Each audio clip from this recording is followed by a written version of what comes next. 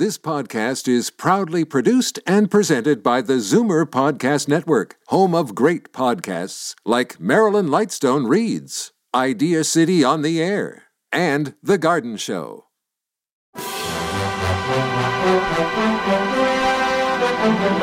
It's Zoomer Radio's Theater of the Mind with Frank Proctor.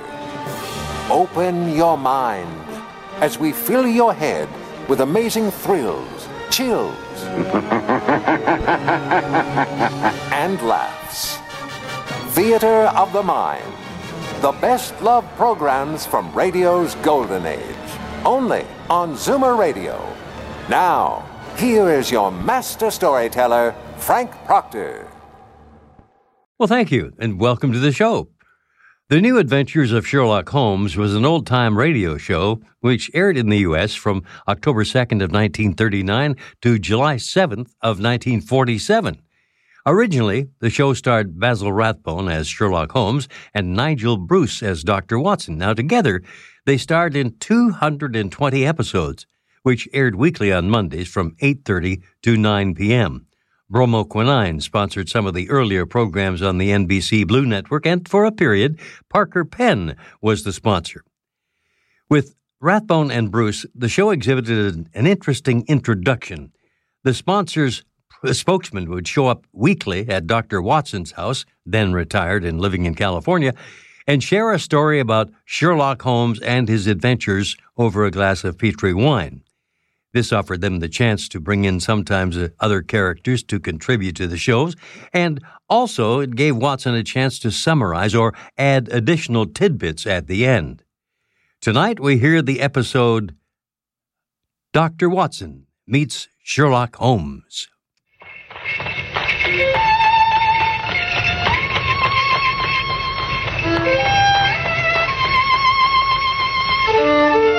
The Adventures of Sherlock Holmes, the original and immortal stories of Sir Arthur Conan Doyle, dramatized anew, with Sir Ralph Richardson as Dr. Watson and Sir John Gielgud in the role of Sherlock Holmes.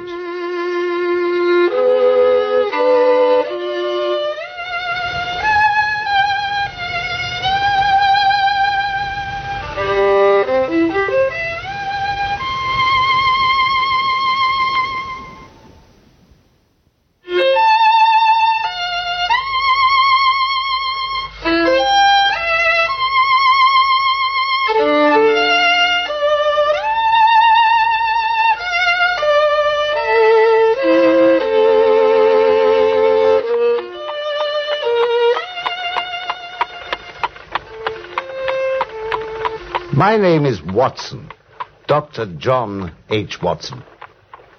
It may be familiar to you through my association over many years with one of the most remarkable men I believe the world has ever known, Mr. Sherlock Holmes. I want to tell you about one of our earliest adventures, the first time that we went out into the streets of London in active partnership. We were still youngish men. It was far back in the early 1880s. We had shared those famous rooms, number 221B Baker Street, for only a few months. Watson, my dear fellow, you're just in time. In time for what, Holmes? Well, you've so often been good enough to express a genial interest in my singular profession. Now you'll be able to see me actually at work. Oh, well, I'm delighted, Holmes. It should be fascinating. But I must sit down by the fire. Deuced chilly out. Oh, do, my dear fellow. Oh, by the way, Watson, why Turkish? Turkish? How do you mean? The bath. The bath you've just come from, my dear fellow.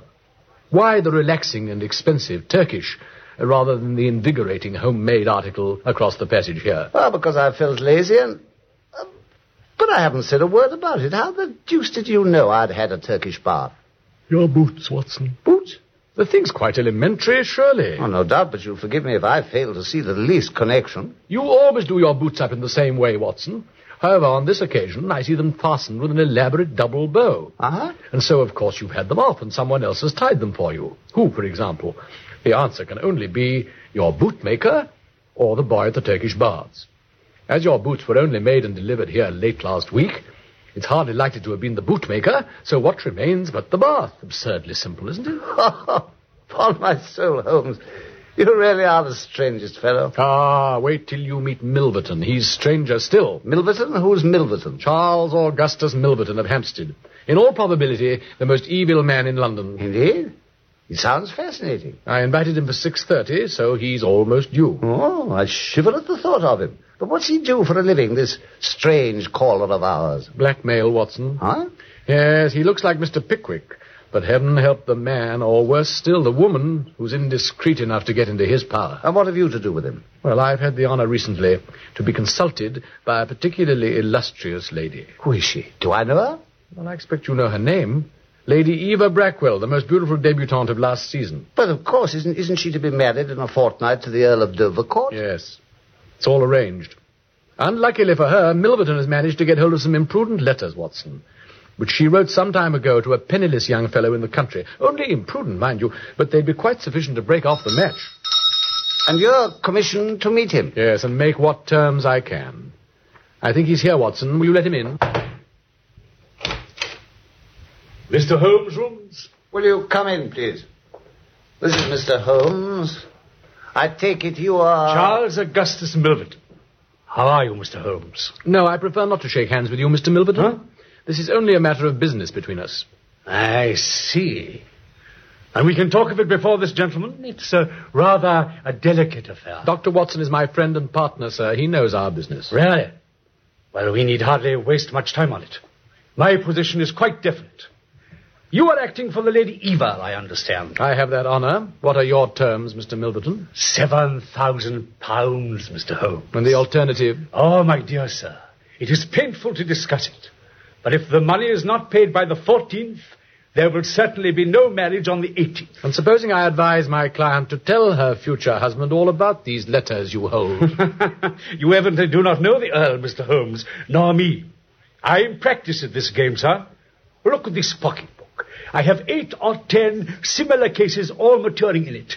It is how I make my humble bread. You scoundrel. As you like, sir. But there are details here that would surprise you for all your so-called knowledge of affairs.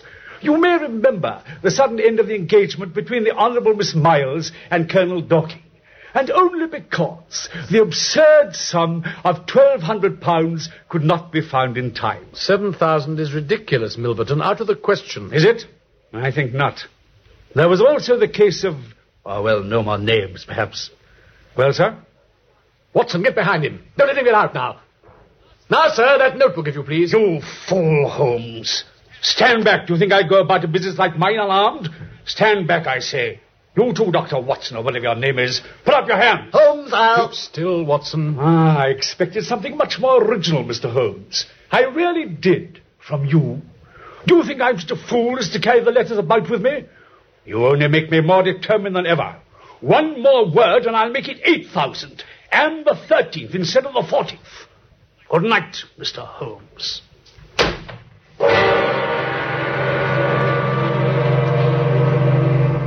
It was one of my earliest glimpses of the kind of thing confronting us in what Holmes had been good enough to call our partnership.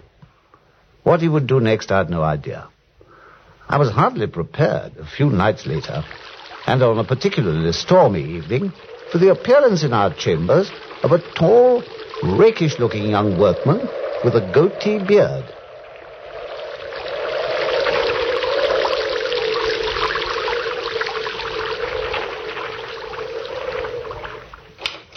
Oh, good evening, Governor. How are you? How am I?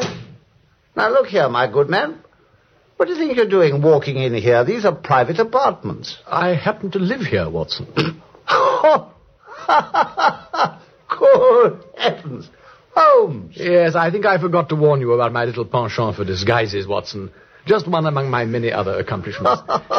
Phew, what an appalling night outside. It's coming down in sheets. Well, what on earth have you been doing? Getting myself engaged to be married. To be married? My dear fellow, I congratulate you. Yes, to the housemaid at Charles Augustus Milverton's. What? I had to, Watson. I wanted information. Oh, surely that was going too far. Not at all. In my present alias, I'm a rising young plumber named Estcott. I've walked and talked with that girl every evening for nearly a week. Such charming little talks they were, too. And now I know Milverton's house in Hampstead like the palm of my hand, from the basement to the attics. Yes, but Holmes, the poor girl, Holmes. Well, it really can't be helped, Watson. She has to become a sacrifice on the altar of my art. Oh, fortunately, I find I have a hated rival in the shape of the local grocery assistant. He's sure to cut me out the moment my back's turned. Look out of the window, Watson. Ah, what a splendid night. Well, you were only complaining about it a moment ago. As an honest citizen, as a burglar, I approve of it. As a burglar? Yes, I propose to burgle Milverton's house before the night is over, Watson. It's the only way. I just want a few minutes to change my clothes and get rid of this ticklish beard, and then I shall be leaving you for the evening to your peaceful solitude. No, Holmes. I'm coming with you. My dear Watson. You said that we were partners, and that I should do something to shake off my indolence. Well.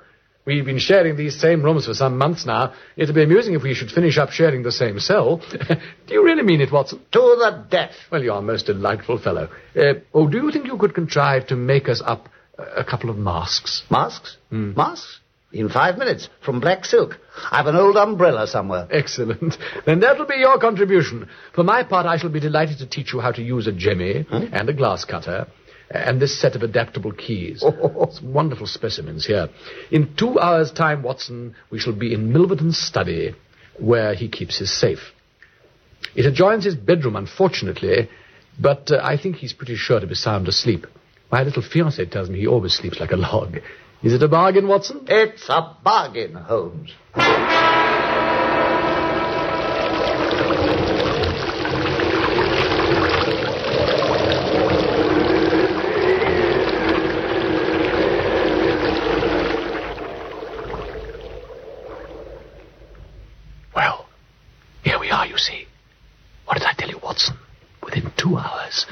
We'd make a capital pair of burglars, you and I, if we weren't already dedicated to a nobler purpose. I don't like it, Holmes. It was too little trouble. What do you mean, because the door of the study wasn't even locked? Oh, some oversight. Look. There's a light under the bedroom door. Yes, he often falls asleep with the bedroom lamp still burning. I learned that from my fiancée, too. Now then, Watson, to work. Well, what do you want me to do? Stand over by the door there and give me a warning if you hear anyone coming. Right. If they come right in, we'll still have time to hide behind the window curtains. Right. I'll begin on the safe. Right. Now then, skeleton keys. Ah, so. Oh, this fellow's a fool, you know. He ought to have had a much more modern safe than this one. Now then, let's see. If I could only... Now, Holmes! What is it, Watson? Confound it, I've almost got it open. Someone coming along the corridor. 2 people. Oh, deuce take it, what a moment to choose. It's too bad. Quick, then, behind the curtain. You can't have been in bed after all. Must have been waiting in the hall for someone. Watson, are you all right? Yes, I think so. Rather a tight fit. Well, there's a gap here I can just see through. Someone's coming upstairs carrying an oil lamp. Ah, it's Milverton, all right. There's a woman with him. Veiled. Shh, they're coming in. Well, miss, you decided to come then, half an hour late. I couldn't manage any earlier. My mistress kept me. Well, if she's a hard mistress, you have your chance to get even with her. You tell me in your note that you've managed to get hold of some letters which compromise the Countess d'Albert. Yes, I have. You want to sell them and I want to buy them. So far, so good. I can use them in my business. Now, as to price... The price, Mr. Milverton, for everything, is your life. What do you mean, girl? Look at me. She's lifting her veil, Holmes. That's no lady's maid. Great heavens! Is it you? Yes, it's I, Charles Milverton. And don't you dare to speak my name. You've fouled it enough. You've ruined me the way you've ruined so many others. You should have found the money in time. And because I couldn't, because I begged you for 2 days' grace, you sent those letters you had to my husband. And he died. And you know how he died. The finest man in the world. And the letters were false. You changed the dates on them. They were written before I met him. Keep back from me. Put that pistol down. No, not till I've used it. You'll break no more hearts, Charles Milverton, as you've broken mine. You hound. You filthy hound. Great heavens, Holmes. Quiet, man. He's done for. And she's got away, thank heaven. Who was that woman, Holmes? Surely you know that face, Watson. Not The Duchess of... Never mention names, Watson. Now's our chance if we're quick. What are you doing, man? The safe, Watson. The papers in the safe. To save our own client and who knows how many more besides. Quick, put that bundle in your pocket, Watson. Yes. And give the rest to me. Hurry. Yes. Someone must have heard the shots. Listen. There are people coming. Out of the window, quickly, Watson.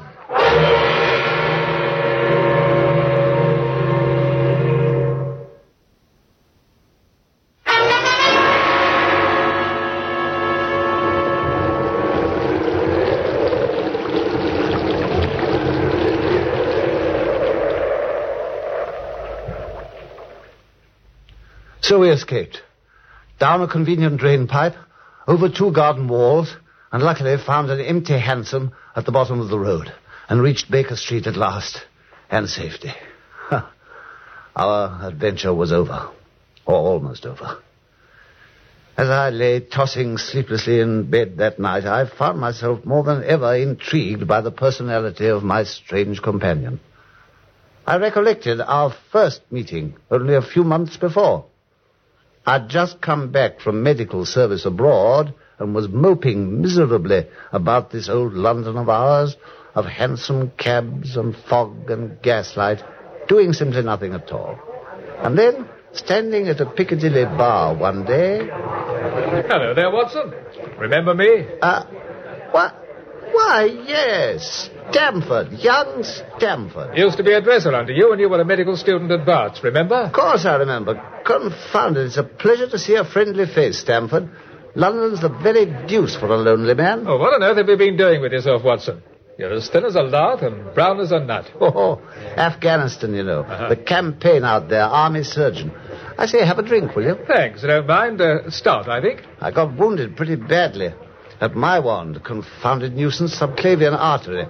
2 glasses of stout, please. Invalided out then, eh? And what are you doing with yourself now? Nothing. Trying to solve the problem of finding comfortable rooms on an army pension, 11 and 6 a day. Well, here's your health, Stamford. Yours, Watson. Here's to old times. Strange you should say that, you know. Say what? About looking for rooms. You're the second man today who said that to me. And who was the first? Oh, some fellow was working in the chemical lab up at the hospital. A fellow called Holmes. You wouldn't like to go halves, I suppose? Exactly what he was saying. Looking for someone to share with him, you know. I'm the very man, then. What's his other name? Sherringford, is it? No. Sherlock. Knew it was something queer. Sherlock Holmes. What's he do? Oh, deuced if I know. He's got a whole store of out-of-the-way knowledge that would astonish the professors. And he's a first-class chemist. Says he's going in for something quite special. I say, Watson. Huh? Let's go along to the lab and meet him. He's bound to be there. Let's have lunch somewhere and then go on, shall we? Excellent. I only hope it comes to something. I must confess, he sounds quite interesting.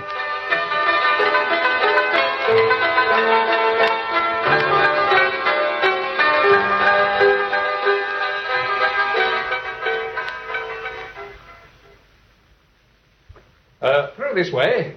He's bound to be there. Mind you, Watson, you mustn't blame me if you don't get on with the fellow. He's pretty queer in his ideas. How do you mean? Well, I actually came on him the other day beating the subjects in the dissecting room with a stick. What on earth for? Said he wanted to find out how far bruises could be produced after death. Through here now. Gruesome tastes, eh? Still. There he is. The tall fellow behind all the test tubes and retorts. I told you he'd be working. I say, Holmes. Stamford. Eureka, Stamford, I've just found it. Oh, found what, Holmes? A reagent which is precipitated by hemoglobin and by nothing else in all the world. Indeed. Well, I want you to meet Dr. Watson Holmes. Watson, this is Mr. Sherlock Holmes. How are you, Doctor? From Afghanistan, I perceive. What? How on earth did you know that? Never mind. The question now is about hemoglobin. No doubt you see the significance of this discovery of mine. Well, it's probably interesting enough chemically, but from the practical point of view, My dear fellow, it's the most practical medico-legal discovery for years. Don't you see that it gives us an infallible test for bloodstains? Indeed? Yes. Criminal cases are always hinging on this kind of thing. A man suspected of a crime long after it's committed, let's say, and his linen turns out to have brownish stains on it. Yes, but are they blood or mud or rust stains or fruit stains or what? Now we have the Sherlock Holmes test, Dr. Watson, so there can be no more difficulty. Well, I dare say you are to be congratulated, Mr. Holmes. Of course I am. There was the case of von Bischoff at Frankfurt last year, and Mason of Bedford and Sampson of New Orleans. I could name a score of cases where the thing would have been decisive. By Jove, you're a regular walking calendar of crime, Holmes. Well, why not, eh? What could be more fascinating? Have you a taste for such matters by any chance, Doctor? Oh, well, I confess it's been a little beyond my range. You'll get it, sir. You will, I assure you. The thing grips you like a drug. Holmes, I wanted you two to meet because Watson's on the lookout for someone to share diggings with him. The same as you are. Capital, Doctor. You look the very man for me. I've had my eye on a suite in Baker Street, number 221B. Mrs. Hudson is the landlady's name.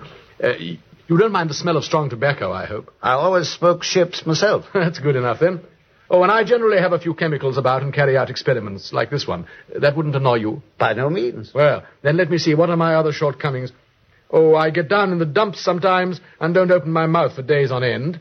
And, I've a fancy for revolver practice indoors. So long as I can rely on your aim. Infallible, I assure you. Now, what have you to confess? Well, I get up at all sorts of ungodly hours and I'm very lazy.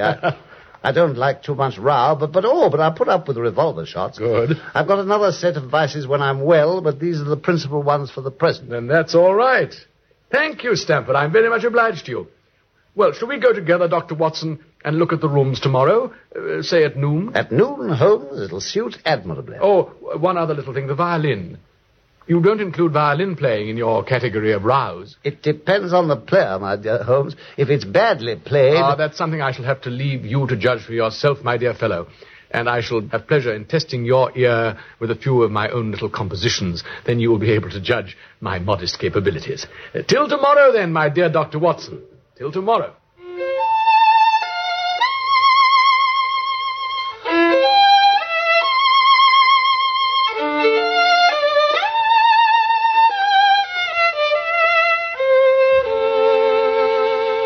So we took those rooms together and settled down quite amicably.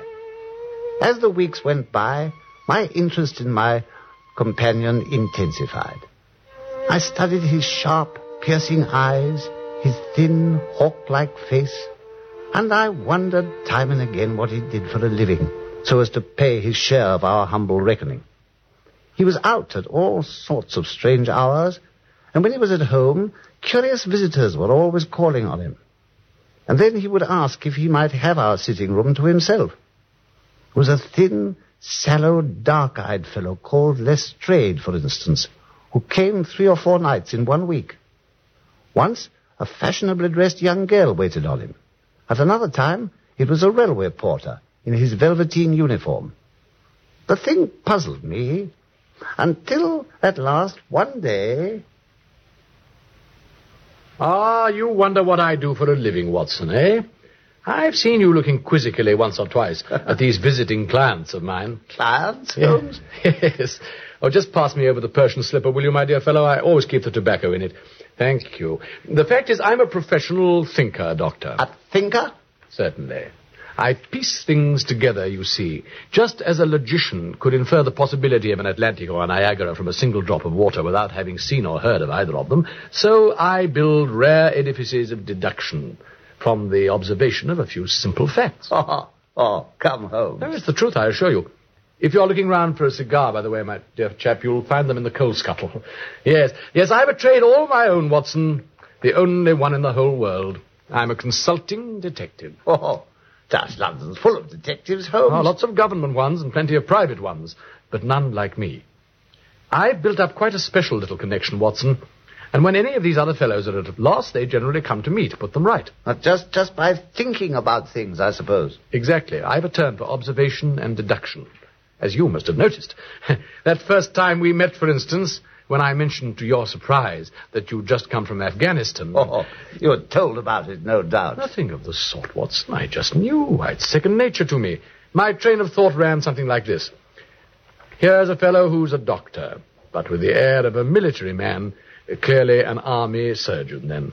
Just come from the tropics, for his face is dark, but that isn't his natural color, for his wrists are fair.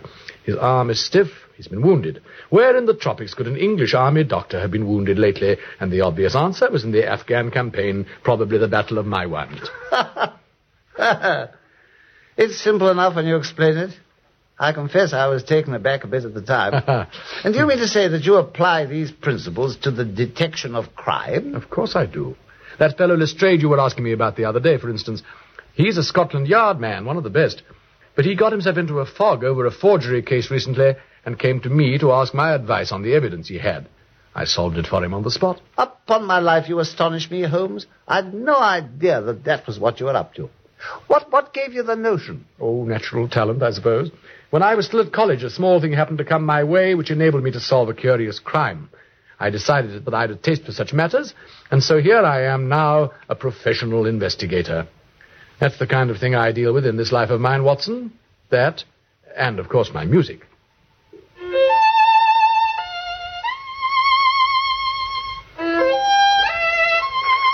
Well, I never thought of you as a professional investigator of crime, even when you talked about it so much at the hospital that time we met. Well, one really must do something to keep oneself from boredom. You may find yourself mixed up in it one of these fine days, you know. You never know, Watson, you never know.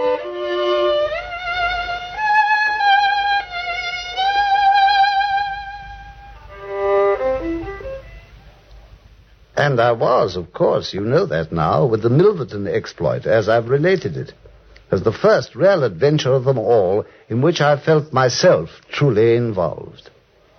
It ended rather oddly, that burglary episode of ours.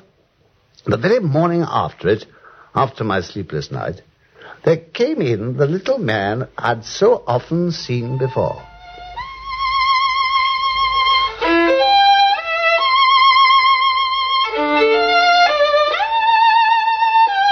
Lestrade, the good Lestrade of Scotland Yard. Good morning, my dear Lestrade. Good morning, Mr. Holmes. I was wondering... Oh, this is Dr. Watson, by the way. He was asking all about you the other day. How do you do, Doctor? Any friend of Mr. Holmes's is a friend of mine. Delighted to meet you, Inspector. Well, sit down, won't you, and share a pipe with us. Too much of a hurry, I'm afraid. I just wanted to ask if you had anything particular on hand, Mr. Holmes. Oh, I don't think so. Nothing much. A little matter down at the docks involving a giant rat from Sumatra. You can leave the rats to look after themselves, Mr. Holmes. There's been murder done up at Hampstead. Wanted you to look into it for us. Queer business. Oh, really? Who's been murdered? Fellow called Milverton. Indeed. I believe I've heard the name. Holmes. Not feeling dicky, are you, Watson? Any details, Lestrade? Well, no. We know who did it, of course. You know? Good heavens. Couple of them, Doctor. Nearly got 'em, they did. There was a hue and cry, you see. They got away, worse luck, but they were seen. How interesting. And what are they supposed to look like? Well, first one, very tall. Other fellow, middle-sized, thick-necked man with a moustache. Moustache, They both had masks over their eyes. Oh, come, Lestrade, that's rather vague, isn't it? On my soul, it might even be a description of Watson and me, eh, Watson? It might indeed. You're right, Mr. Holmes, you're perfectly right. By Jove, it might be. Well, will you handle it? I'm afraid not, Lestrade, not this time. I know something of this fellow Milverton. He was a rogue and a blackmailer. There are certain crimes that the law can't punish adequately, my dear fellow. And in this instance, my sympathies are with the criminals, Lestrade. I will not handle the case. Well, if you won't, you won't. No, I'll get the fellows all right in time, I dare say. Will you, Lestrade? I do hope you may. Pass me my violin as you go out, there's a good fellow. I feel deuced lazy this morning. Had rather a strenuous night. Pleasure, Mr. Holmes. Well, good morning, Doctor. See you again, I dare say. Always in and out of Baker Street, you know. Good morning, Inspector. Morning, Mr. Holmes. Good morning. Best of luck, Lestrade. Oh. Well, another 5 minutes like that, Holmes. I'll take myself back to Afghanistan. Oh, no, you won't, Watson. You'll grow to love it, too.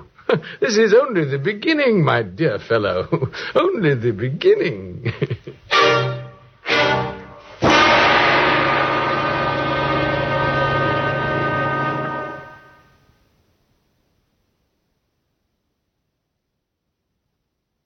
The Adventures of Sherlock Holmes, based on the original stories of Sir Arthur Conan Doyle, have been dramatized anew with original music composed by Sidney Torch. Sir Ralph Richardson played the part of Dr. Watson, and Sir John Gielgud that of Sherlock Holmes. The program was produced by Harry Allen Towers.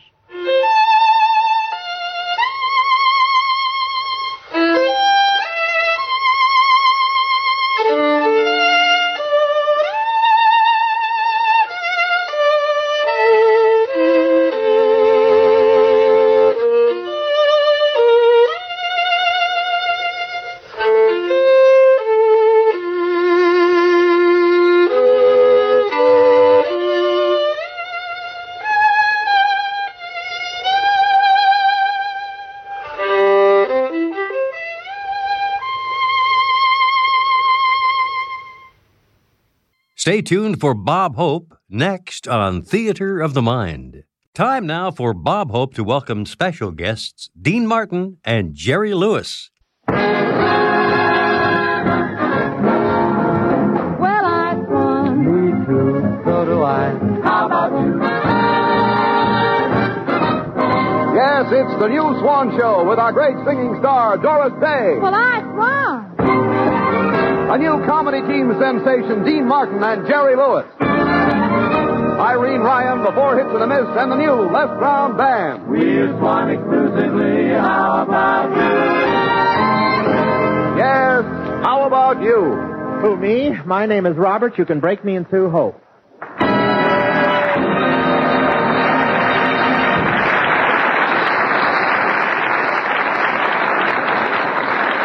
And now, Bob Hope's Swan's Eye View of the News. Washington, D.C. radio's giveaway programs were under fire this week as the Federal Communications Commission hear arguments against banning them from the air. Yeah, they'll give away anything nowadays. The other night, Fibber McGee had to buy back Molly from a guy in Pittsburgh. I can't understand why the government is cracking down on giveaways, though. After all, President Truman's been on the road 3 months now trying to give away... Of course, political speeches have been crowding the radio so much it's very confusing. At 10 o'clock yesterday, Portia was facing life wearing Truman's glasses and Dewey's mustache. The Republicans have been accused of overconfidence. I understand Dewey just placed an order with I.J. Fox for a mink mustache. And Earl Warren keeps going into Washington bars and yelling, "Orange juice for everybody."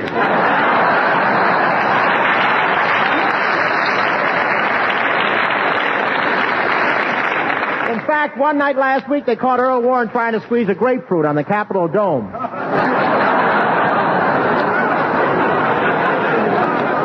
Los Angeles, California. The yearly convention of the American Congress of Surgeons met here this week to evaluate the progress of medical science during the past year. 7,500 doctors. That's a lot of Camel cigarettes.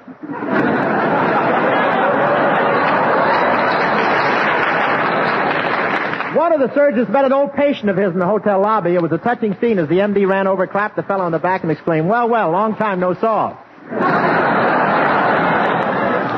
See, there were surgeons.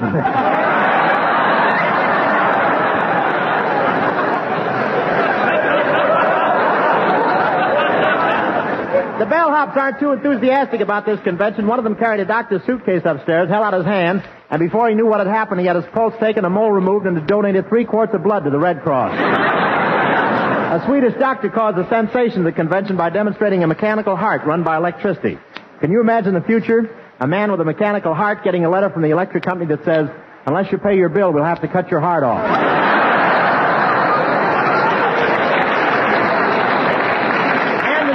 And the new scientific instruments they have now are unbelievable. They got microscopes that are so powerful you can not only see the microbes, but you can actually hear them. I looked into it, and there were 5 germs marching up and down and singing, "Good health to all" from Rexall. And the druggists are all excited about a new remedy called Vuma Seltzer. It has 1,000 times more fizz than Alka-Seltzer. You just put a tablet in a glass, pour water on it, then run outside and drink it as it comes out the window.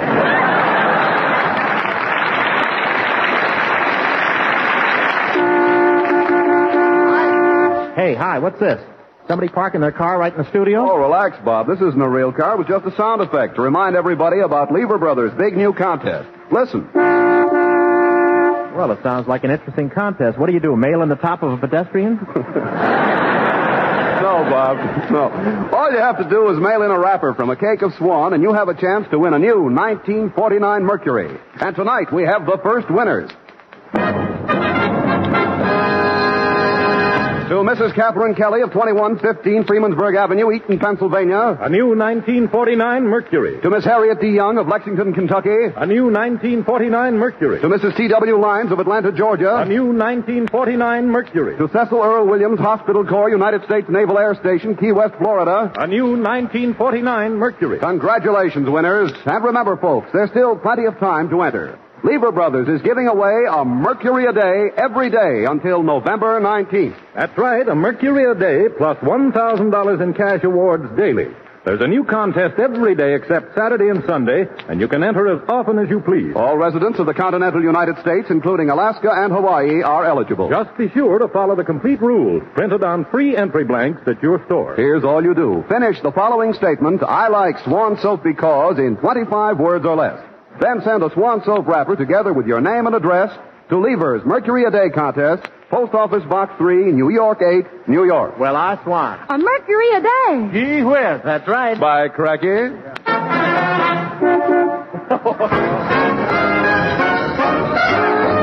Here's the beautiful Doris Day and the Four Hits and a Miss for their treatment of Hair of Gold. Doris, front and center. He came down from Butte, Montana for a little change of scene. And he stopped a day in Santa Fe where we met a pretty queen. Oh, hair of gold, eyes of blue, lips like cherry wine. The prettiest gal he ever knew, and he said, I'll make her mine. Now he planned to leave on Monday, but she held him kind of tight. So he held the ground and hung around, and he left on Friday night. Whoa, hair of gold, eyes of blue, lips like cherry wine. The prettiest gal he ever knew, and he said, I'll make her mine. He was kind of blue and lonely, so he took his horse and pack, and on Sunday morn was up and gone, heading south and riding back. Oh, Hair of gold, eyes of blue, lips like cherry wine. the prettiest gal he ever knew, and he said, I'll make her mine.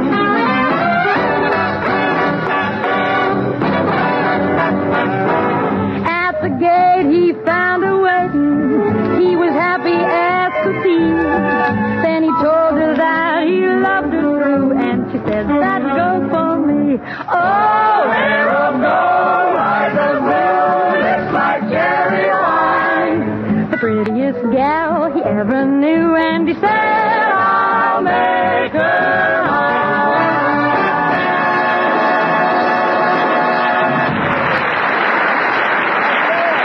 Four Hits and a Miss and Miss Doris Day, ladies and gentlemen. That was wonderful. You really did a great job on that song, Doris. You know, I was thinking about those musicals you make over at Warner Brothers. It's too bad they haven't got a good-looking fella to sing with you. But, Bob, I just finished a picture with Dennis Morgan. Dennis Morgan, you mean Jack Carson's mother?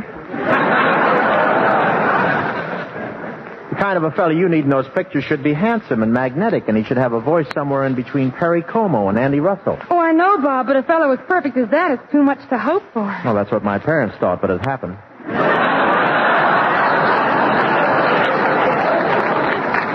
You mean? Yes, I have so much more than Gregory. Why should I fight it?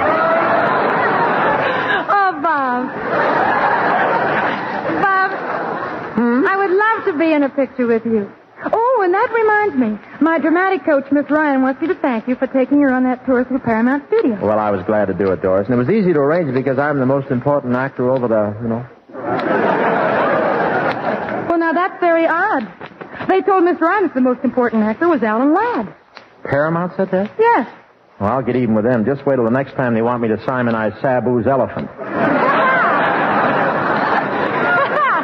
Come on, Bob. You know you love working over at Paramount. Oh, I don't know. Pictures are all right, but they're so make-believe. It's a shame the way they fool the public. How? Well, for instance, everybody thinks Gary Cooper's a tall man.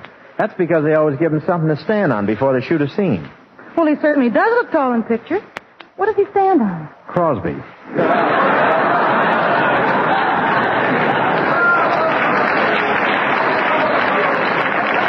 And that's quite a lump, you know.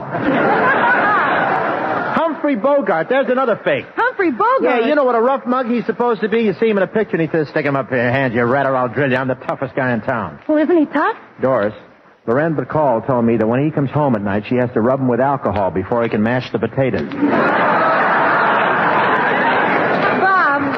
Bob, you're making this whole thing up. I am not. Wait till I tell you about Charles Boyer. Now, there's nothing wrong with Charles Boyer. Oh, no? You know how he got his lower lip to hang down like that, don't you? When he goes to bed at night, he buttons it to his pajamas.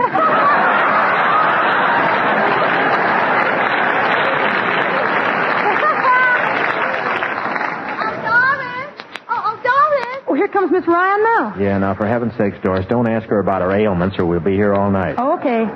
Hello, everybody. Well, I'm improving. Oh, really? Yesterday I felt lousy.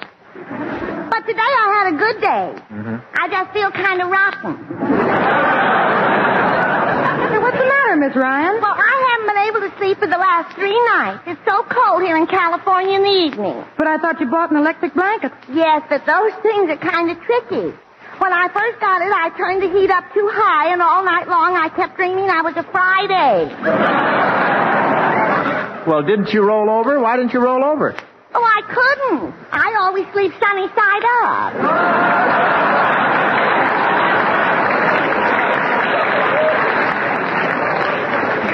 But no matter how bad I feel, I'm cheerful. When I get up in the morning, I smile through my agony and I say, I just hope I live through this day. And do you? You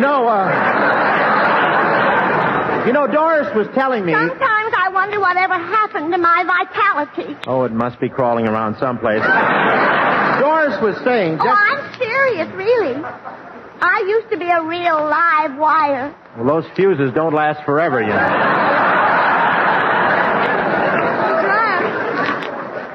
Miss Ryan, I was telling Bob how much you enjoyed your tour through Paramount. Oh, yes, Mr. Hope. And I know it sounds kind of silly, but I sort of fell in love with one of those young, good-looking leading men over there. Ray Milland? No. Barry Fitzgerald. He's got such pretty blue eyes. Every time he looked at me, I could feel the corners curl on my mustard plaster.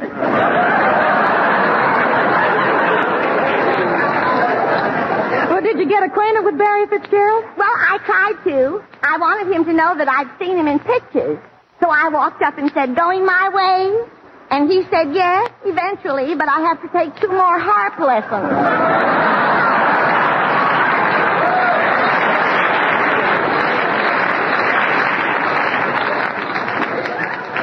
Well, the next time I see Barry, I'll put in a good word for you. Oh, thank you, Mr. Hope, but... Say, do you think that he'd like me any better if I dressed real girlish? You know, with a peasant blouse or a sweater? Miss Ryan, aren't you trying to flag down the super chief with a burnt match?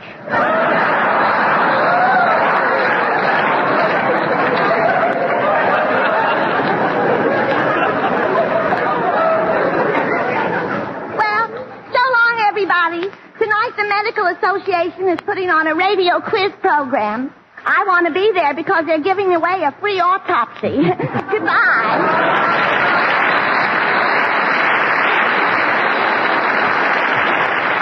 Yes, sir. There she goes. She'll probably spend Halloween bobbing for aspirin. By the way, Doris, what are you doing Halloween? Well, I have a date with High Everbank. Hey, look, here he comes now, and he's wearing a yachting cap. Ahoy there, you landlubbers. Lower your gangplank. I'm coming alongside. Well, if it isn't the Moby Dick of the kitchen sink. Hey, you look like you've been out sailing, High. Well, a man like me can't resist the call of the open sea. I spent the weekend at Malibu. I love those trade winds blowing through my hair and the refreshing salt spray on my face. Do you have your own yacht at Malibu? No, he's receptionist down there on a live bait barge.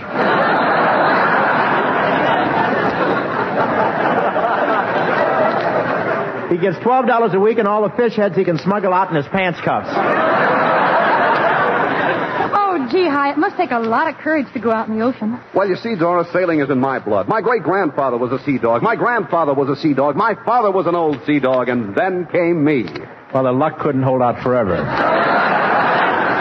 A water spaniel. You'll have to get in there someplace. Don't pay any attention to him, High. Say, tell me about some of your seagoing ancestors. Well, Doris, my great-great-grandfather was a famous old pirate. Honestly? Yes, old Cutthroat Averback. Why, they still talk about the time Captain Kidd and his bloodthirsty crew attacked my great-great-grandfather and boarded his ship. Well, box my compass. There was Captain Kidd and my great-great-grandfather.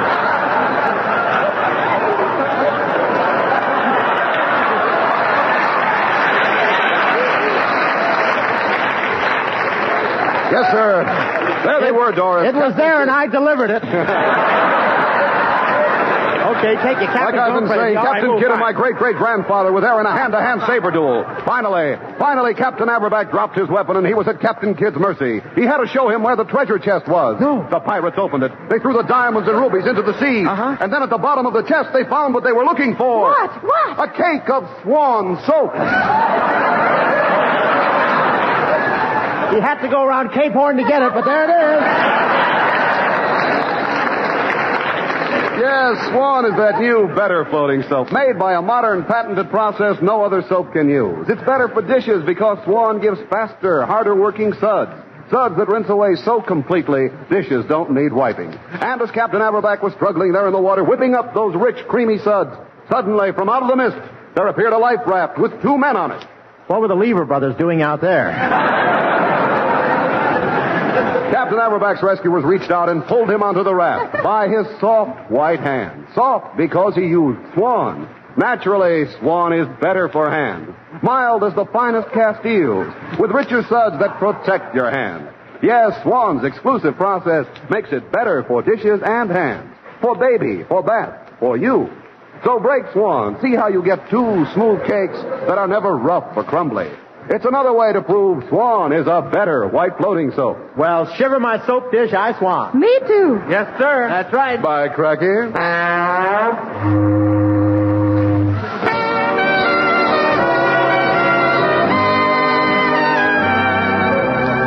Ladies and gentlemen, tonight our guest stars are those sensational young comics, Dean Martin and Jerry Lewis. But there's a story connected with how they got on our show. The other night I went over to Slapsy Maxie's to see Martin and Lewis about coming on the show. And as I walked into the club, they were in the middle of the rack. Dean Martin was singing. Everybody loves somebody sometime. Everybody falls in love somehow. Something in your kiss just told me my sometime is now. Everybody finds somebody someplace. There's no telling where love may appear. Something in my heart keeps saying my someplace is here. If I had it in my power, I'd arrange for every girl to have your charm. Then every minute, every hour, every boy would find what I found in your arms. Everybody loves somebody sometimes. And although my dream was overdue, your love made it well worth waiting for someone like you.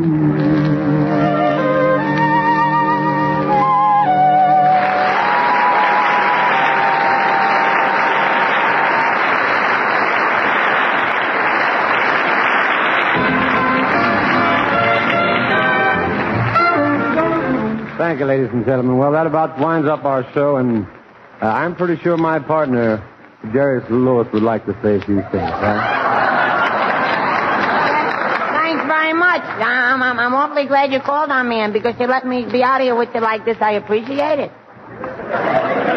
You what?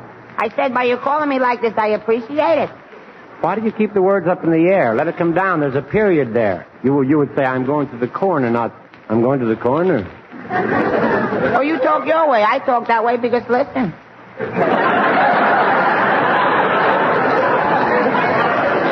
Oh, stop being fools and say good night to the people. In a nice way, huh? Yes. You folks have been very nice to us, and I would like to say that we appreciate the way you received our work, and I'd like to say, as far as an audience is concerned, you folks have really been without a doubt.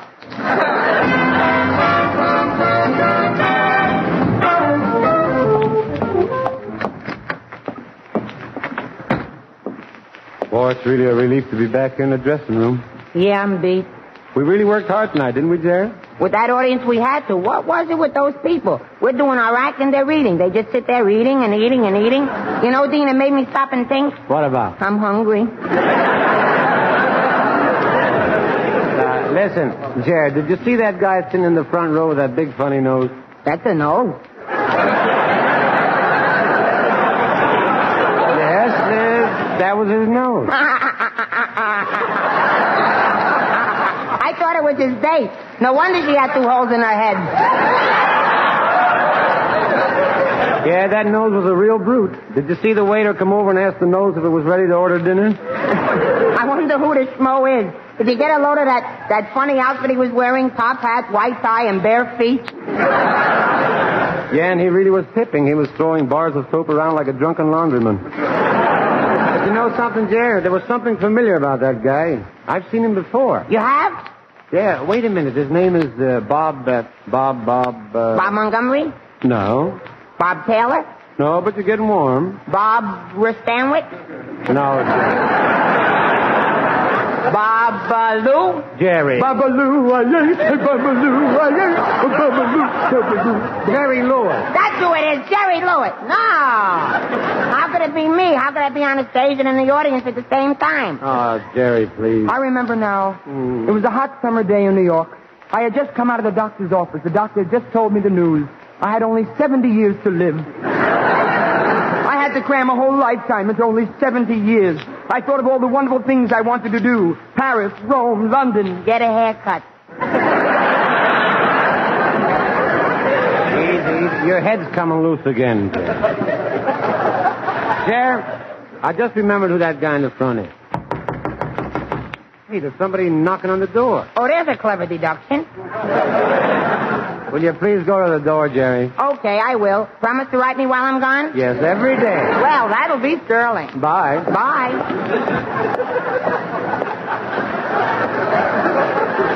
Who's there, boy or girl? Bob Hope. Answer the question.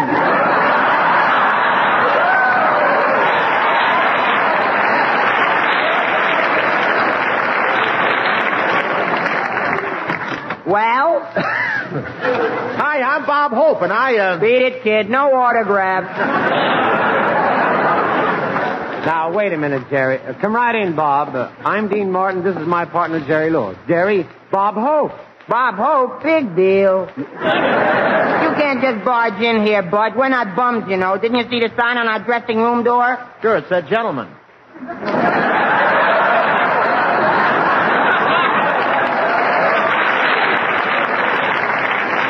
Well, we insisted on that. We like a lot of wash basins.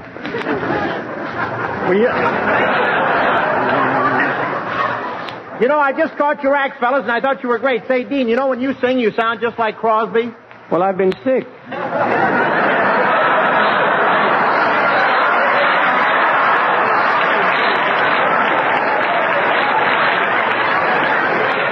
Hey, you think Dean can sing, huh? I can sing better than that with both adenoids tied behind my back.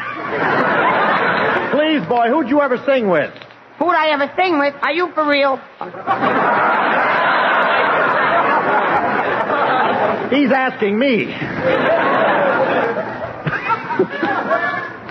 Go ahead, Quick Frozen. Read. Go ahead. Tell me, who'd you ever sing with?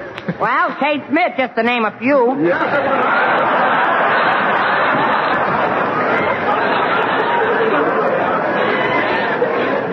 Just get a load of some of this singing, will you, hey? High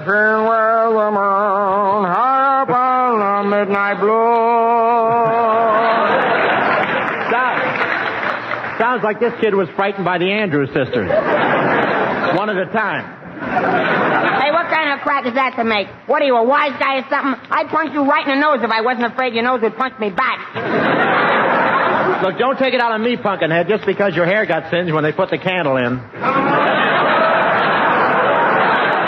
Now, look, fellas, as I was saying, I thought your act was really fine. I was wondering if you'd like to do a guest appearance on my show. What do we need with radio? We have everything two good-looking young American boys could ask for. Lights, music, caviar, champagne, sen-sen. I love life and I want to live. Hey, Dean, light me another cigarette. I swallowed the last one.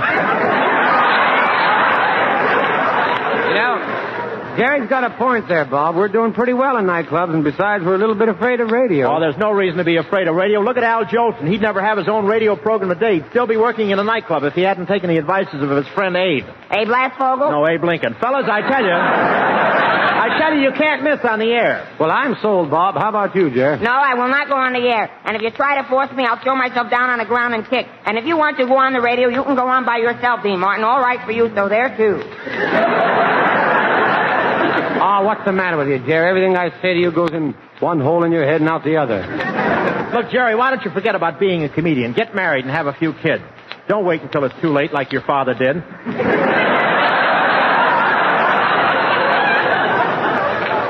Say, Dean, why don't we go off by ourselves where we can T-A-L-K without the K-I-D? Well, he's pretty hard to L-O-S-E, but we can P-R-Y. Hey, you guys, cut that out. I know what you're doing. What? You're spelling. I don't care what you say. I'm not going on the radio. I hate the radio, and if you make me go on the radio, I'll swallow my skate key.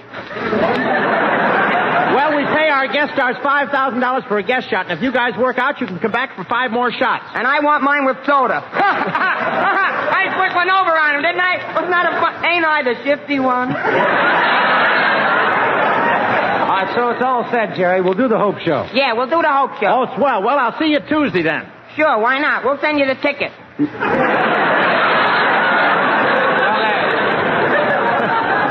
Don't mind him, Bob. When we were kids, we were playing jacks one day, and the car fell down on his head.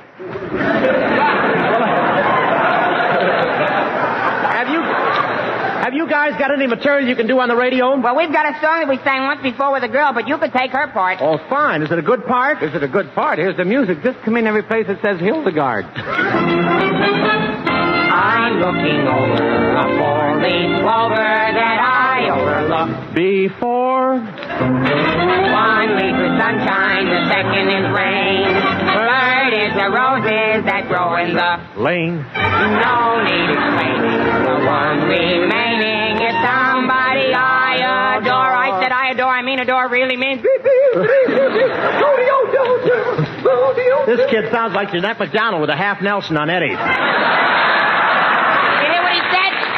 Did you hear what he said, Dean? Hold me back. Hold me back. Why should I hold you back? It itches. I'm looking over a 4-leaf clover that I overlooked before. There goes our Hooper that I overlooked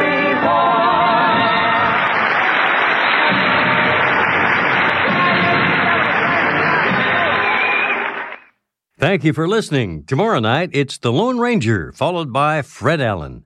Thanks to Joe Schoenwell and Paul Stringer for technical support. The executive producer for Theater of the Mind is Moses Neimer.